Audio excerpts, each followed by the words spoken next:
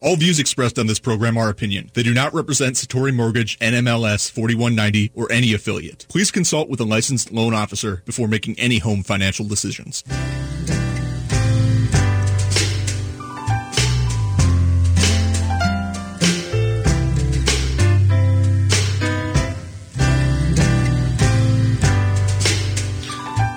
Welcome to the Mortgage Talk Show. I'm your host, Steve Conklin, sitting here with Jake Duroff. How's it going, Jake? Good. How are you doing, Steve? Good. As always, we are from Satori Mortgage.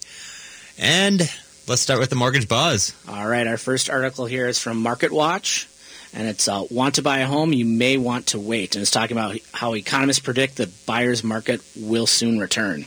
All right. Well, we always hear the doom and gloom, right? Mm-hmm. I for one, I like to buy cheap stocks, and so I read occasionally the headlines for the market and stuff, and it sounds like I'm hearing more and more chatter about how the robust housing boom and robust stock market might come to an end eventually. I think with economics, it probably all right. What goes up comes down. Cyclical, definitely. Yeah. Yep, and we're definitely been going up for quite a while on these. So I guess it wouldn't surprise me. I think, when we were looking on this article to talk about it, I was a little bit surprised that, they said maybe 2019 for the Midwest. Mm-hmm. I haven't been hearing that one until this, really. It was I saw a lot of 2020 predictions. Yeah, I agree. And obviously they said the rest is 2020. So I was kind of surprised about that. I think, like they say, real estate's all about location. Mm. I think obviously there's better markets than, there's certain places that are better markets, and there's other places that will probably get affected, by whatever type of economy downturn there is. I know Minneapolis, for one, we actually have a very, very low unemployment rate, which is kind of an outlier in the country, because we have so many, so many big companies here per our size that, I think we're at like 4% or something. So I definitely, as what I see kind of on a local side for Minneapolis is, I think maybe building might be catching up. I know there was just a huge housing shortage. Mm-hmm. I know we still, there's still, Pat Dow's here, we were talking about, I think there was like 7 homes listed in Richfield or something under 300,000. So maybe they're starting to be, people are starting to find homes to move. I know I've had a couple files lately where the sellers can't find a house. Mm-hmm. So they're pushing closings back and stuff because they can't find a house. So maybe, maybe everything will work out. Hopefully it's not too bad of a recession. Hopefully, hopefully it's mild. And gains will stay at the 3%, rather than 6%. Speaking about changing markets and stuff like that, in the Minnesota market, we're getting close. We're getting into fall here with this beautiful weather, and then it's winter, and we'll see how this winter goes for the housing market too. Absolutely. We've always been really busy in the winter. So it's a lot different. I guess also we put in a mix of refis as well, but.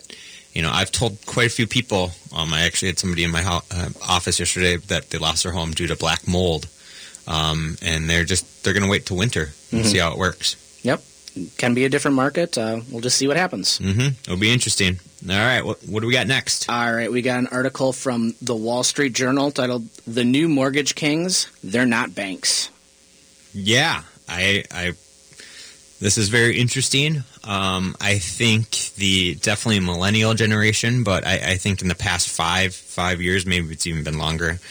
I don't know anymore, but I've seen the decline of the banks, right? Mm-hmm. Like you used to have to go, and you might not even have done this because you're a lot younger than I am, but you used to have to go get your paycheck, go sit in the bank lobby, cash your paycheck, or go to the drive-up teller and, go write checks and use the bank a lot more than you do now. Now it's kind of, between apps and stuff, you probably don't even see a paycheck. I'm not surprised that they quoted 52% of U.S. market originations. Are now non-banks. Yeah, versus 9% just in 2009. And I'm not surprised because the one thing that they've always had over somebody like ourselves is that they always had a lobby, I called it. Mm-hmm. You could always walk in there, get a cup of coffee, sit down and talk to somebody because you're cashing your check or you keep your money there and you always felt safe. Well, the fact that, I've seen people using American Express for savings accounts now, and people are using other creative, there's just a whole lot of other tools and options on the market rather than, the bigger banks. That does not surprise me because, again, the non-banks are actually probably a better resource for home loans. Generally they offer, that's their specialty, so they're really good at it. Yep. They offer the most diverse programs, and the rates are good. Yep, and a lot of times they don't have all those branch locations that eat up so much money like some of the big banks have. Like, it costs a lot of money to sustain one of those big branches. Absolutely. Somebody has to pay the light bill. Let's see. But it's still, Wells Fargo and JP, I mean, they're still up there. Yep, yeah. Of the list here, there's, looks like we're at 1, 2, 3, 4, 5, 6, 7 of the top 11 lenders are non-bank. And just the non-bank means that they don't hold deposits. That's it. So, obviously Quicken Loans and Loan Depot, they make other type of loans to people. It's not just mortgages, but they technically don't hold deposits. And so that's why they're non-bank. So they're still big lenders and big companies that are very diverse and, but yeah, I think the trend is just going to keep going up and up.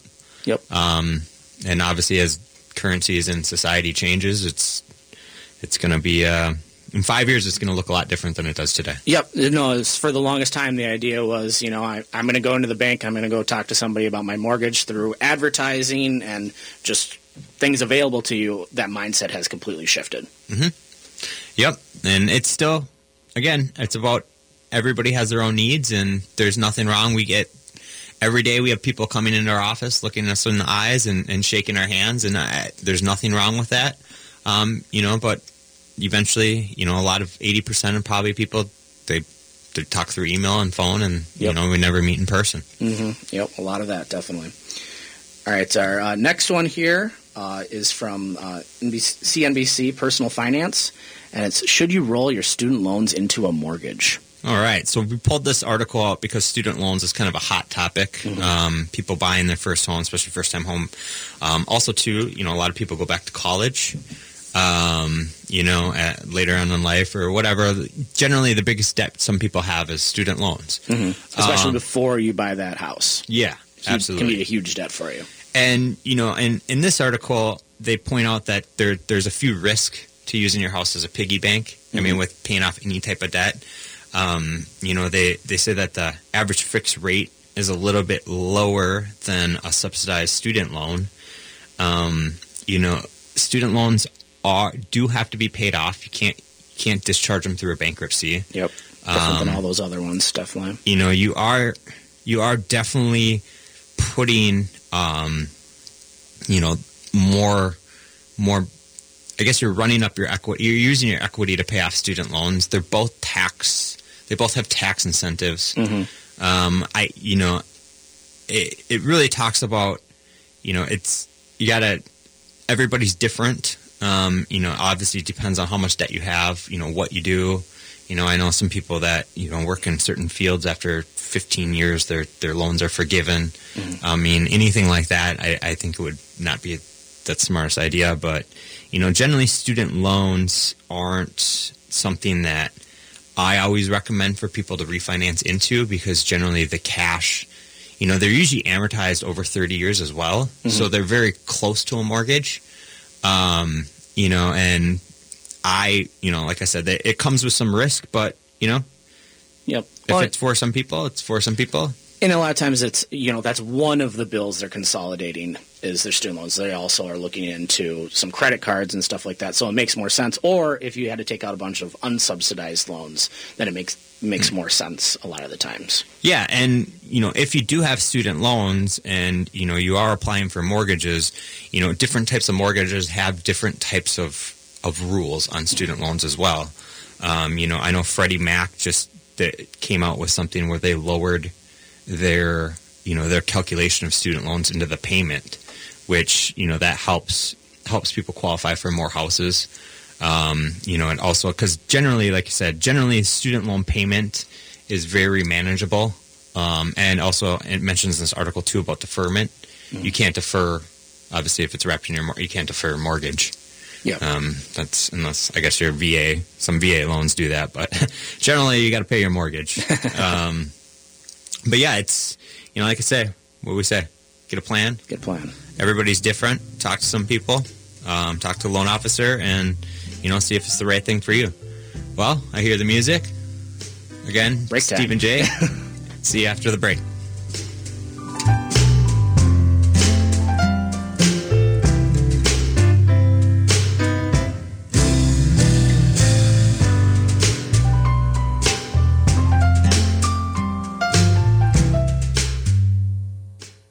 This is Chad, owner of AM 950 here to tell you about Snap Construction. They're experts in roofing, siding, window, and insurance restoration. They have energy-efficient products available for both residential and commercial properties. This spring, when we needed a company to take a look at a problem with our roof, I called the company I knew I could trust, Snap Construction. I've known Ryan, the owner at Snap Construction, for years, so I knew I could trust him. Don't just take my word for it. Check out their reviews online. They are arguably the most well-reviewed exterior contractor online in the metro area. Over the years, Ryan has always said the same thing to me about his work. If we build it, shouldn't we be held accountable for the work indefinitely? He backed that statement up years ago when Snap Construction was a pioneer in offering a lifetime craftsmanship guarantee on all their work. For a free estimate or general questions, call the locally owned company AM 950 Trust, Snap Construction at 612-333-SNAP. That's 612-333-SNAP, or find them online at snapconstruction.com. They have financing options available. Burger Mo's gorgeous patio is open for the season. Enjoy nightly happy hours, more than 60 beers on tap, and the weather while you watch your favorite game on the outdoor screen. And don't miss live music Thursdays, Fridays, and Saturdays. Offering 20 fresh, never frozen burger varieties, Burger Mo's also offers delicious appetizers, soups, salads, as well as unburgers, dogs, paninis, shakes, and desserts. Burger Mo's is located at 242 West 7th Street in St. Paul with plenty of free parking and online at burgermos.com. With all the convenient big box stores that sell appliances, why do so many Minnesotans choose Warner Stellian? Check online to learn that Warner Stellian is a Minnesota family-owned business for over 60 years. Warner Stellian sells more brands than anyone else, and our passionate specialists are committed to impressing you so much that you'll refer us to everyone you know. That's our mission here at Warner Stellian. Ask around, check us out online, and when it's your time to buy appliances, join over 300,000 Minnesota homeowners and choose the specialists, Warner Stellian. Lots of good things come in threes, like 3-pointers, a triple scoop ice cream cone, and Standard Heating and Air Conditioning's triple savings sale. Just install a new furnace and AC this September and you'll triple your savings to the tune of $2,700. That's right. Get rebates and other discounts for a total of $2,700 in savings.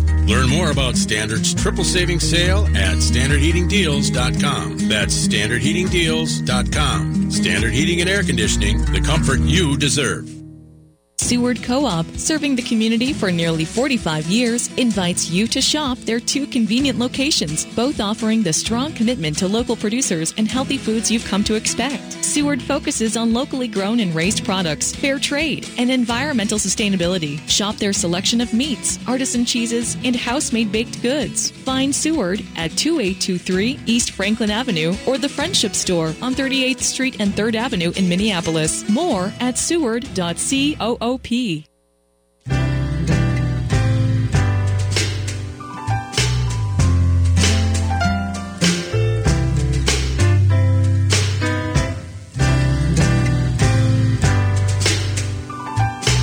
Welcome back to the Mortgage Talk Show. I'm your host, Steve Conklin, sitting here with Jake Giraffe. How's your break? Short. Yeah, that's good. Pleasant. Yes. Restful. Well, as always, we have questions from clients, realtors, and ourselves. All right. Our first question here is from loan officer Anthony. How do I calculate student loans into your mortgage? And this goes back to our first segment talking about student loans. Yeah, absolutely. So we're just going to touch on the surface. If you really need to know, there's a lot of resources out there, but the best resource obviously is to ask somebody at Satori Mortgage. Steve's brain. Yeah. So it's different per loan. Just real quick, on a VA loan, you can actually don't actually have to put those into your debt-to-income ratio. And again, your debt-to-income ratio is the ratio that the lenders qualify you to see if you can, afford a certain house.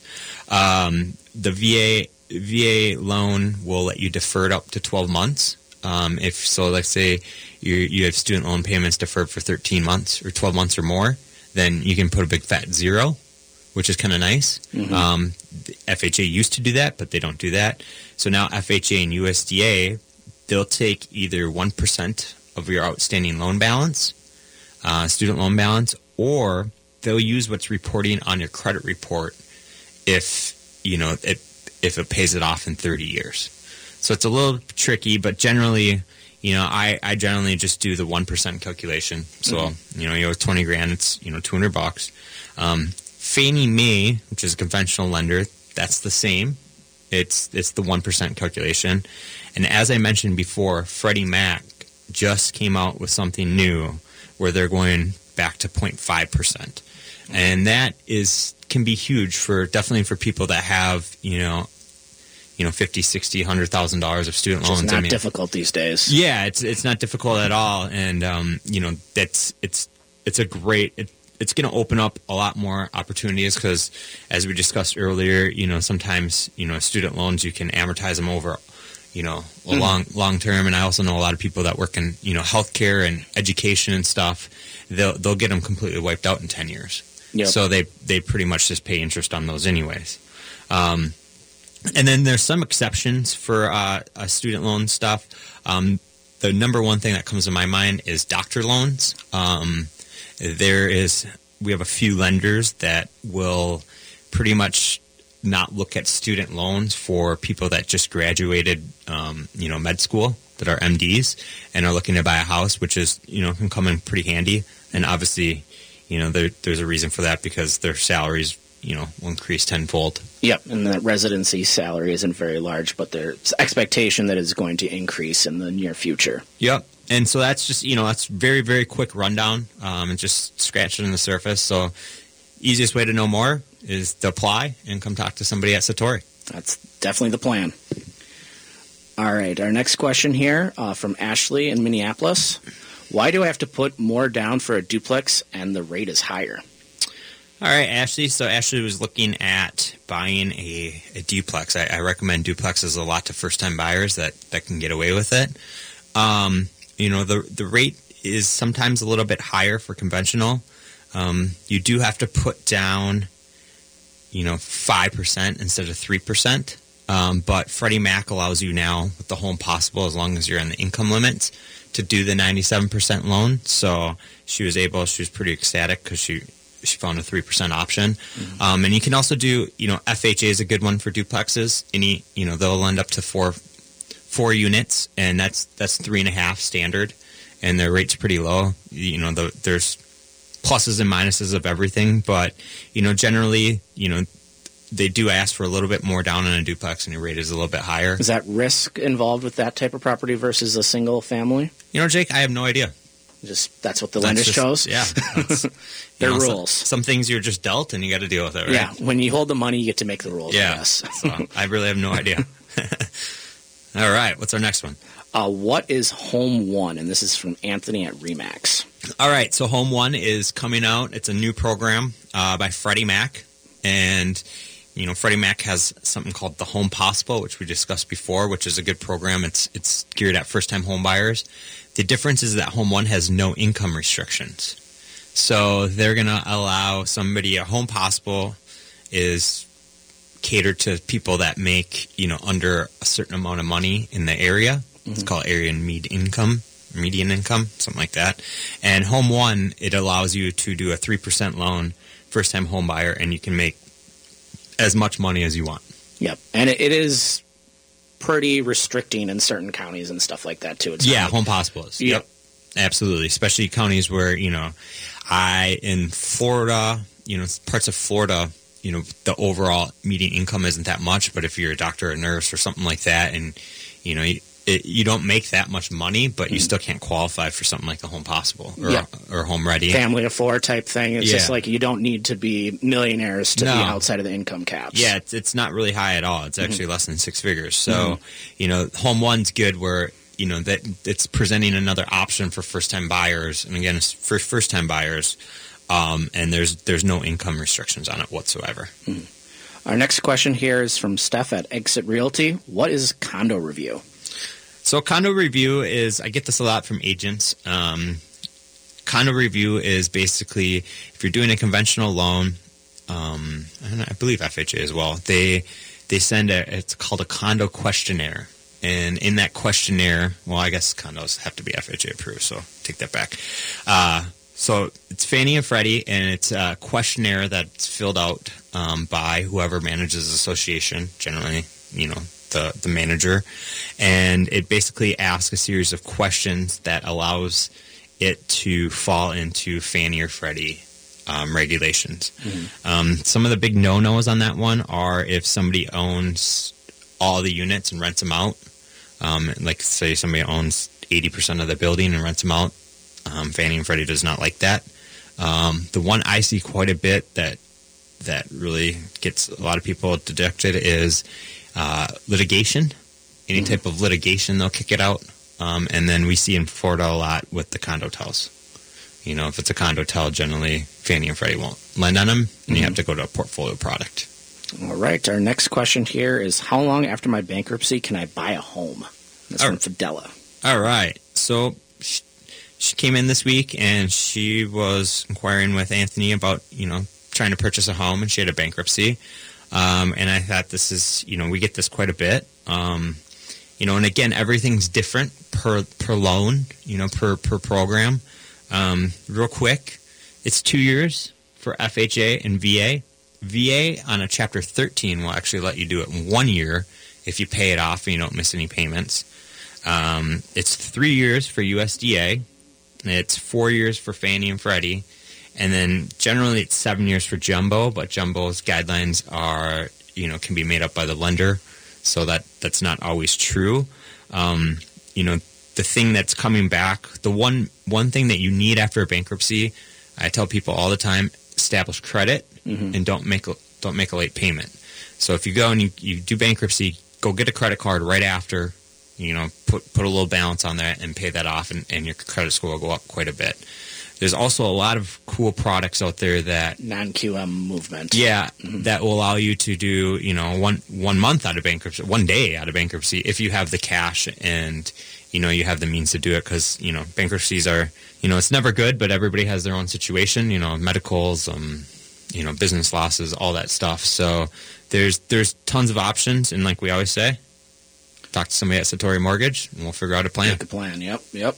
Our next question here is from Paul in Tampa Bay. Can I have my sister co-sign for me? Hey, Paul. Yes, a family member can co-sign an FHA. They can also co-sign on conventional. Generally, depending on what type of program you're going to do, you might have to put a little bit more down if you're going to have a non-occupant co-borrower. But FHA, they will allow a family member to do that for you, and it's very common. See it quite a bit where people help somebody out for a loan. So as long as it's family, can't have Ronnie down the street. That would open a whole big box of problems there. All right. Ronnie. All right. Our next question here is from Ryan at Remax. What is the typical closing time? All right. So this is a very, very loaded question. Typical closing time right now, I'd say on conventional loans, you're looking at, 20 days. FHA, you're probably looking at, FHA, VA, you're probably looking at 30. USDA, maybe about 45. And again, it's, I get this asked a lot by agents, and it really, it's all about the transaction. Somebody, there's certain mortgages that literally take now, 10 minutes to underwrite outside of an appraisal. Complexity and technology play the big parts in that. And there's other mortgages where you need 800 pages of documentation, and it's kind of a nightmare. So it's a snowflake. Yep. Everyone's different. Well, I hear the music. Have a good day. Again, we're Steve and Jake from Satori Mortgage.